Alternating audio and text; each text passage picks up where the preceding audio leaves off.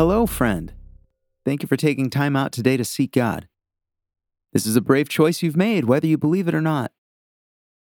If you believe in God, or if you don't believe in God, seeking Him is the greatest thing that you can do. We're taking the risk together that God is, in fact, there and wants us to pursue Him, and the journey itself will be rewarding. In the few minutes we have together, we'll worship by praying, reading Scripture, and reflecting. Always remember that this time is for you to seek God, and I'm only here to help. Maybe you're going for a walk. Maybe you're at home. If you're able, you might find it helpful to kneel or sit comfortably. Calming our bodies during this time is not only relaxing, but it reminds us of our own limitations and that a non-physical God is sought in non-physical ways. But what matters most is that this time is set apart and is unique to the rest of the events in your day. Once you're comfortable, let's get started.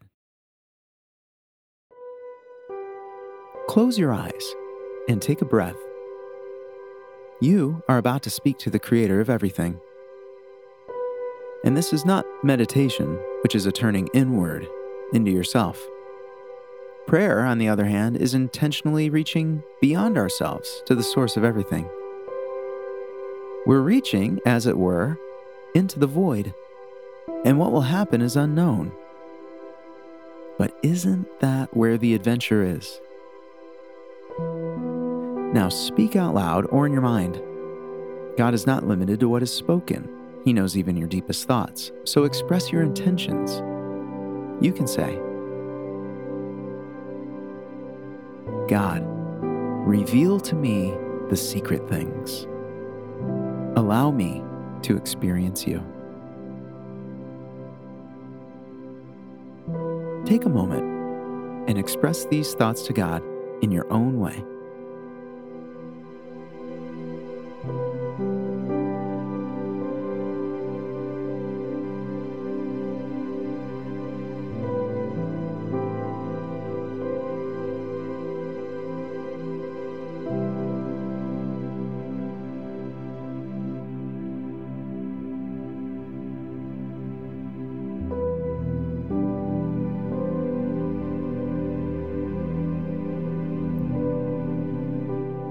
And now we'll read Scripture. And we look to Scripture because we believe that God has communicated and has revealed Himself to people who have written down their experiences for our benefit. We don't have to understand it or be Bible scholars. What's important is that we receive it and believe that God communicates. Today we'll read Matthew 6, verse 6, which says, "But when you pray, go into your private room, shut your door, and pray to your Father who is in secret, and your Father who sees in secret will reward you." Leave it to Jesus to say a thing perfectly. He never fails to. Here we have from Jesus the most succinct way to seek God, and honestly, the framework for how these times together are organized. Jesus tells us to go into the private room, the closet, the inner space. Close the door and pray. This makes sense. There's nothing to do in a closet. It's dark, small, alone, and free of distraction. Nothing against praying in your car, or your office, or on a treadmill. But there's something about the aloneness of the inner room and removing the stimulation of our physical senses. Why? Why is this place so special? Because of God. God is secret. The Greek word is crypto, like cryptic, mysterious, invisible. We don't seek Him the way we seek anything else. He is a mystery, sought out mysteriously. How wonderful. And for what purpose? Why seek God at all?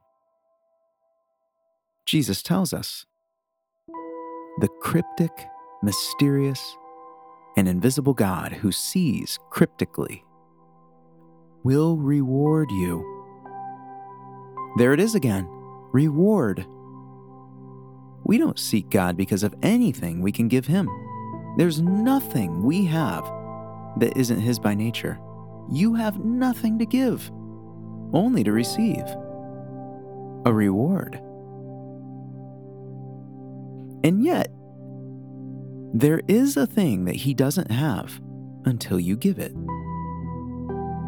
A relationship.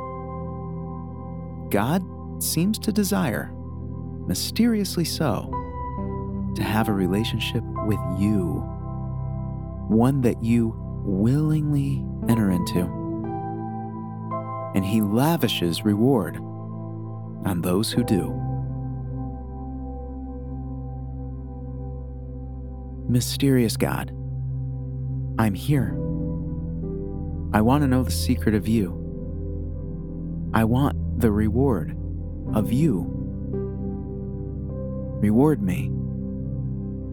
Let's get to know each other. Take a moment and express these thoughts to God in your own way.